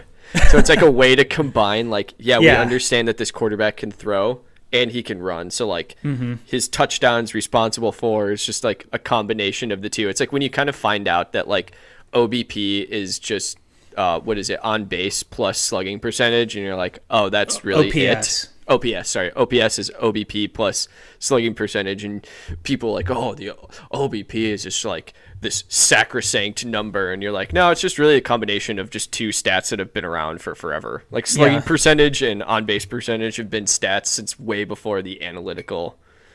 Right. The analytical. Now you can get sabermetric like out your ass once you start adding more things into that, and it's like OPS plus or whatever. Like, OPS plus, which accounts for the home stadium you play in. Exactly. So that's where you start getting to like real sabermetrics in there. It's like all of a sudden, like when Kyle Schwarber goes to play for the Reds this season, and he's like hitting into a porch that's like 295 feet in right field, and you're like, oh, he has an OPS plus of 278, like the greatest of all time. I think that if we're taking a look at touchdowns responsible for, wouldn't you say that the offensive line just is responsible for all of them? Yeah, that's our O-line stat. This is how many touchdowns we're responsible for. That and pancakes, baby. That and pancakes. Well, speaking of O-line, I've loved this Sam Mustipher kid. He's awesome at center. Mustipher Jones. Gosh, too bad if we had fans in the stadium, you know that would have been a sign. Yeah, I mean, we're going next year and we're making it. Mr. Mustipher Raffles. There you go. Well, how many more cats can we work into the Bears? Something with Rum Tum Tugger. Come on. Rum Tug Robinson. Nope. That's my porno name. Yeah. Well, people. Oh, here comes Toilet. That was the quickest poo in the world. My God. No wonder you have a hernia, man. Yeah, my schedule's all off. You know, the coffee just it's not like a slow like the lobster in the bucket. It doesn't realize it's boiling. It's like you drop the lobster in and it freaks out because you know that the coffee's hitting the colon or at the perfect time. So, yeah, I did rush it a little bit because I want to get back to these hot topics. Well, we're kind of out of topics. We should bring back the weird old person name for children. We're the next generation. Zach, you're the closest of any of us. You should name your kid something like very old timey, like Honus. Honus Johnson. Like Gertrude for a girl. Yeah, Honus Johnson kind of sounds like On This Johnson, so I wouldn't go for that. Ooh, On This Johnson, yes. Or like name him something so we do like H.W. Johnson or something, or like W.B. Johnson. Yes. In. Sold. All right, weekend preview. What do you guys think? Bears are favored, aren't they? No, they're not favored. God, no. What's the spread this week? It's like Packers -4 or -5. It's probably been bet down. I'm sure people are taking the Bears on it. Wow, this is a perfect opportunity to take the Packers because they're going to play. Yeah, they're going to play for the bye. Yeah, they're going to play for the bye. They're going to play hard. I mean, Rodgers, we know this. Rodgers is so petty that he loves nothing more than just destroying souls. He does. Weren't we in this identical situation? Isn't this the impetus Fifth of the time in the past 6 years? No. This is it's different because in 2000 we were talking about the Chris Conti game. We're gonna all right, boys. 2013 safe circle. Yep. Either team needed to win to get into the playoffs. If you remember, the Packers were 8-7-1.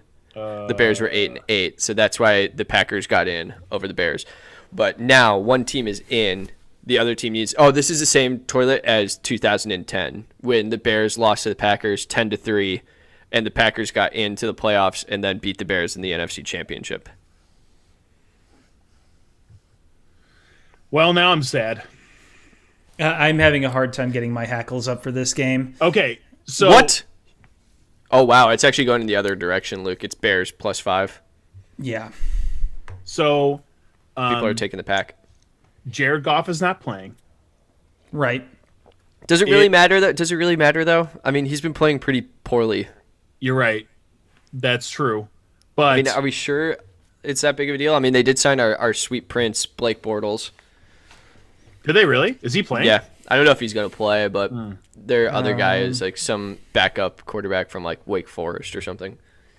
Well, what do we need to happen for us to make the playoffs? There's an Excel spreadsheet I can send you because it gets complicated. Okay, yeah, that the Rams like have where more all the wins than seeding, where the Bears could end up too.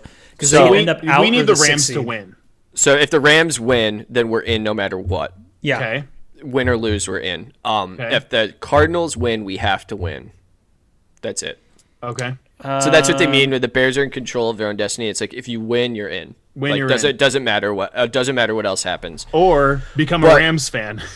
Or become a Rams fan. But I don't really know what happens because I think if the Bears win and the Cardinals win, I want to say the Cardinals get in over St. Louis. They're a higher seed.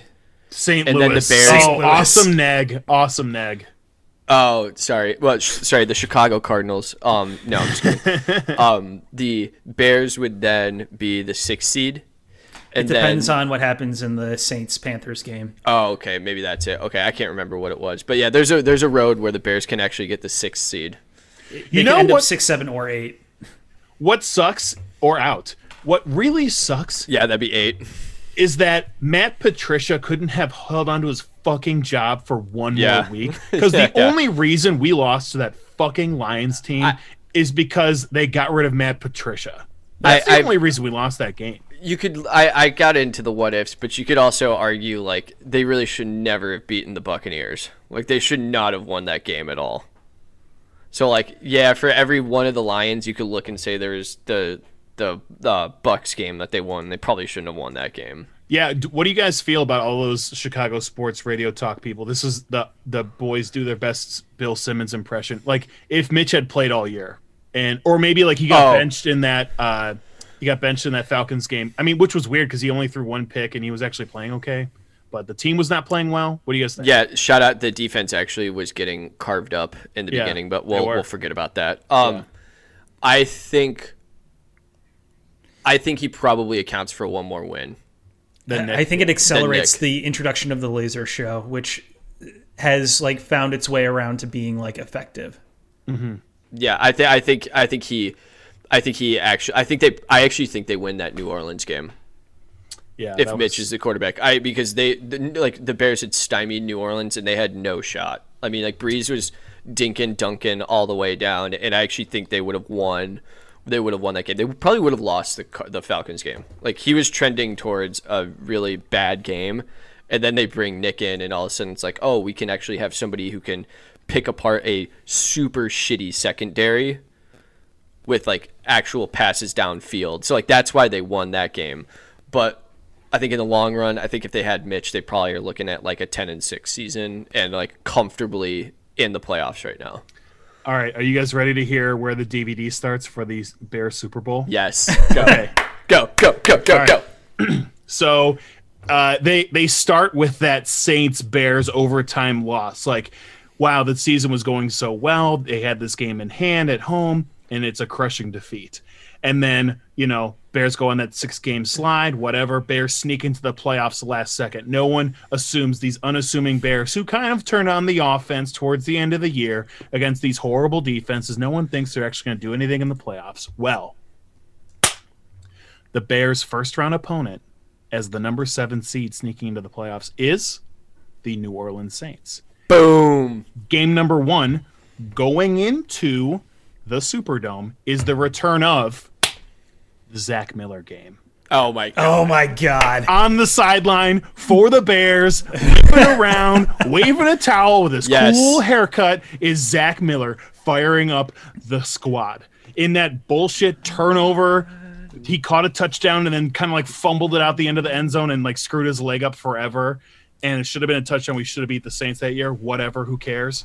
But that's the start of the DVD, boys. Bears Saints. Then we go on the run. I love it. I love this. Yeah, you definitely have to bring Zach back. I can see like little Mo Bamba being played and him waving the towel, jumping up and down on the bad leg too. And he's like, actually, like I could probably go in and get a couple of snaps if you need me, coach. Yeah. You need another tight end? Oh, we haven't heard enough of those jokes. All right, so boys. you don't think it actually starts in Atlanta when Mitch gets benched? Well, I was just kind of going on the Bears Saints things, but yeah, okay. that's probably there you go. Hey, that's why you get paid the big bucks, and I am here as a plebe. There are no plebes. This is a room with 3 alpha males with such dominant, highbrow comedy. You guys are all talking up my conversation level. We're all at our level, but before you take us out, Luke, we got to get predictions so that we can reference these in next week's episode when we're like super sad. So we're gonna go. Toilet, you go first. All right. Aaron Rodgers wants to rip our hearts out. So if I'm thinking of this game logically, he wants to kill us. Their offense looks very strong. Our defense has kind of looked a little shaky at points. Maybe it's they're been better. It's been better. It's been better. Akeem Hicks is playing. I think that kind of neutralizes the run. This team doesn't want to run the ball anyway. They want to pass. And we've played that bend, don't break lifestyle for so long. I can see them completing short pass after short pass. Eventually, Aaron Rodgers wants to air it out and take that big play action shot down the field. So if we can defend those, keep them to that dink and dunk style, keep them to like a modest 24 to 27 points. We need Mitch to make a few plays. Aaron Rodgers does not throw pick sixes. He got both of those out in that Buccaneers game this year. It's just not going to happen. We're not going to make him make a huge, dumb, stupid mistake where he like takes a fumble sack or something like that. Like it's just not going to happen. So you need Mitch to play very competent football. We need Monty to be the league's 5th leading rusher in the NFL this year. We need Alex Bars and our boy Ifedi. I got Bars. Mustafa Jones. Mustafa Jones. And closet racist, apparently, Cody Whitehair, to flatten the shit out of this Packers defense, control the ball, limit the opportunities for the Packers to get the ball. I still don't think we fall short. It's like 21-27. Okay, that's good. But the Rams win, we sneak into the 7th seed, baby. Hell yeah! I honestly think that's what happens is that we lose the game. We lose the game, and then the Cardinals end up losing as well. We lose the game. We don't cover, but we still make the playoffs. You know what? Okay, Nagy so gets Toilet, another year because of the COVID 7 seed. Congrats, guys. We're winning. This is what winning looks like. Okay, boys. So Sunday looks like it's going to be a nice day in Chicago. Cold on the lakefront, but it looks like it'll be a nice day. It's getting late in the season, and we know that there's one opponent that the Green Bay Packers they can never plan for. It doesn't matter how much Chris Collinsworth talks up Devontae Adams in his shoes. I'm talking about the Soldier Field turf, baby. Oh! That is going to be my champion of the week, and that's the reason the Bears are going to win. It's going to be soaking wet too. We got a really nice wet snow today. And we're going. The Bears are going to win. Chicago 24-21. Take the Bears plus the 5. Take the Bears on the money line. Trailer Hitch Mitch is going to drag us into the playoffs. Let's go. I like that none of us are brave enough to predict the scoregami game. We're going with very 1990s scores. 62 to 54. Bears win in a shootout. 24-21 would have been a shootout in 1990s NFL. We're going with Big 12 championship game, 88 to 71.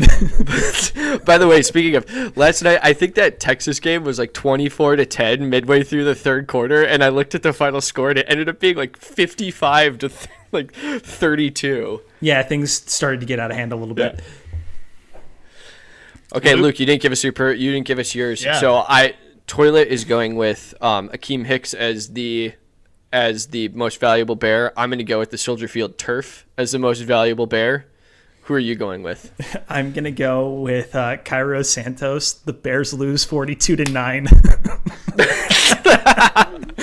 Behind 3 field goals. Pat O'Donnell after punting 16 times in a game. But the Bears still make the playoffs because the Rams get in. And as Bears fans, we lose. Because we get Matt Nagy for another year. I don't know, guys. I'm not ready to bridge the Ryan Pace, Matt Nagy, Mitchell Trubisky, kill fuck Mary situation. I think we got time for that. But guys, that's we need 9 months of off-season talk. So let's save that for a couple more weeks. We still have actual football to talk about. True. We did a good job talking about the NBA though today. Did we actually ever wrap a bow on any of our NBA talk? No. Luke, you got a talking point here. Can anyone beat the Magic? It's kind of funny that Markel They're doing Fultz this is again. playing well. What? That the Magic always do this where they start off the season 10-0 and then finish 29 and whatever. It's like the Mariners from 2 years ago. It started 11-1 and won 62 games. Exactly. I think 2 of those games were played in Japan, if I remember correctly. Have you watched any Magic games? Is Markel Fultz actually being... the Magic are playing in Japan? No. Just kidding. I haven't watched. I just looked up NBA standings, and they're the only 4-0 team left. Oh. And it looks like they're getting pretty even stats out of Fultz, Vucevic, Gordon, and... Fultz. Fultz. I saw a lot of people getting hyped about the Cavaliers. I think that team is going to suck. So I think that the glass slipper is about to fall off that team. The only winless teams in the East are the Raptors, the Pistons, and Zach's Washington Wizards. Don't let us get hot, baby. That's what I've been saying. And the Rockets are 0-2. There are teams that have already played 5 games, and the Rockets have played 2. What the hell? I mean, Markel got postponed. I guess Markel's doing 18.3 points per game. He's got shooting the 3 ball. He's not a good 3-point shooter. So I kind of take that back. I misread field goal percentage at over 400 for a 3-point percentage. If he was shooting over 400, he'd probably be leading the MVP vote right now. But he's not too bad. It's 5.8 assists per game right now. It's kind of funny for the Philly fans. I think it's funny that Philly fans got the Eagles Super Bowl, and ever since that moment, it's just kind of been like torturous to be a Philly fan. Is there like a sports city where you feel the most like amount of Schadenfreude other than Atlanta. Philadelphia? Oh, Boston. Nah. Well, they've had so much success lately. I mean, I just love when Philly sports are bad because I think it's like the smaller Chicago, Philadelphia. I think Atlanta is just so comical. Oh yeah. It's getting to the point where I feel bad for him sad. now. Yeah, It's getting to the point where I feel bad for him. I don't feel bad for Philly. That extends to Georgia too, by the way. Yeah, Kirby Smart is like $15 million a year that he's probably getting to come in second place to Alabama every year. Mm-hmm. My last NBA thought is it like did I just not notice in years past where like now it seems like teams just want to like pants other teams? Like there's the screenshots of like, oh my god, the Clippers are losing by 50 points at halftime. Like some of these teams are just like coming out of the gate and just absolutely laying the hammer down from minute number 1. And like some of these incredibly lopsided score, like the Mavericks beat the Clippers 124-73. Like that's insane. They won by almost 50 points. Yeah, like I was watching Suns Pelicans yesterday, and the Suns were just punishing the Pelicans. yes, exactly. Like They won. is that just That going to be ended up normal now? 111-86. Like I feel like these 30-point spread. I feel like part of it has to be the crowd. But do you also think that some of these guys are playing themselves into shape too? Like the quick off season, all that Yeah, sort of that's stuff. And then possible. quick off season, and then think about somebody like the Bulls. It was like almost like 9 months since their last game. Like I'm sorry, you can't really do game shape outside of like playing pickup at the Lifetime with Hoodie Mello isn't going to get you into it's a good point. shape and stuff. So I think a lot of teams are playing themselves into shape. Yeah, That would I'm with suck if like an NBA player Oh. showed up to your YMCA. Just wouldn't be fun. Unless Your they're old on a men's team. league with You like, guys would do NBA ratings talks right now if we're talking about blowouts? No, I'm just kidding. their ratings have been doing well actually. This past week was like up significantly, like the best good. week since 2012. Good. I mean, I've been to. Speaking of toilet, talking about those big, like the huge blowouts. I went to a Bulls game once where they didn't in 2015 or 2016. They didn't eclipse 80 points. So those are really fun to watch. They won that game. Were we together for that game? No, I didn't. I went with my wife. family. No. Toilet, was it you and I who went to that game where Derrick Rose had like a monster night so that the Bulls could win like 79-78? I did not remember that, but that sounds awesome. I think so. They do the Big Mac deal if they score over 100. They should do something like really if they score like under 80 points. Yes, something that involves defense. So like I don't know, like a Simply Safe Home defense thing. If they keep a team under Handgun. 75. Yes, a loaded gun. Smith and Wesson like 25% off deal if you defend your team to below Hell yeah. 75 points. Defend home. Or like if the home team, like the Bulls are at home and they score under 80, everyone gets to leave with like a toilet brush with like Laurie Markkinen's face on it. Hey, that's Lori Legend you're talking about, okay? All right, guys, we got anything usable out of these 2.5 hours? Totally. All right. Great well, week. Until next week. Don't call your mother. We're unofficially the sponsor of the new ABC sitcom, apparently. Ring your mother. Ring your mother. Give her a shout. Pop open a bottle of bubbly. Yeah. Here's to another goddamn new year.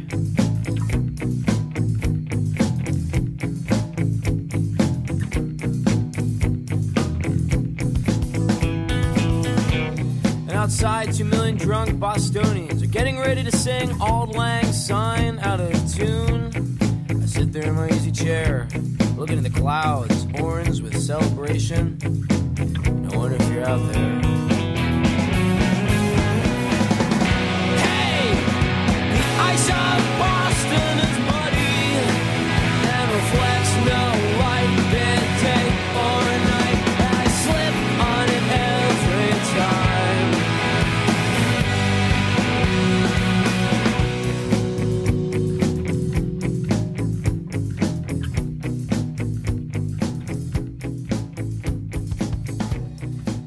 the third bottle of bubbly. Yeah, and I take that bottle of champagne, go into the kitchen, stand in front of the kitchen window, and I take all my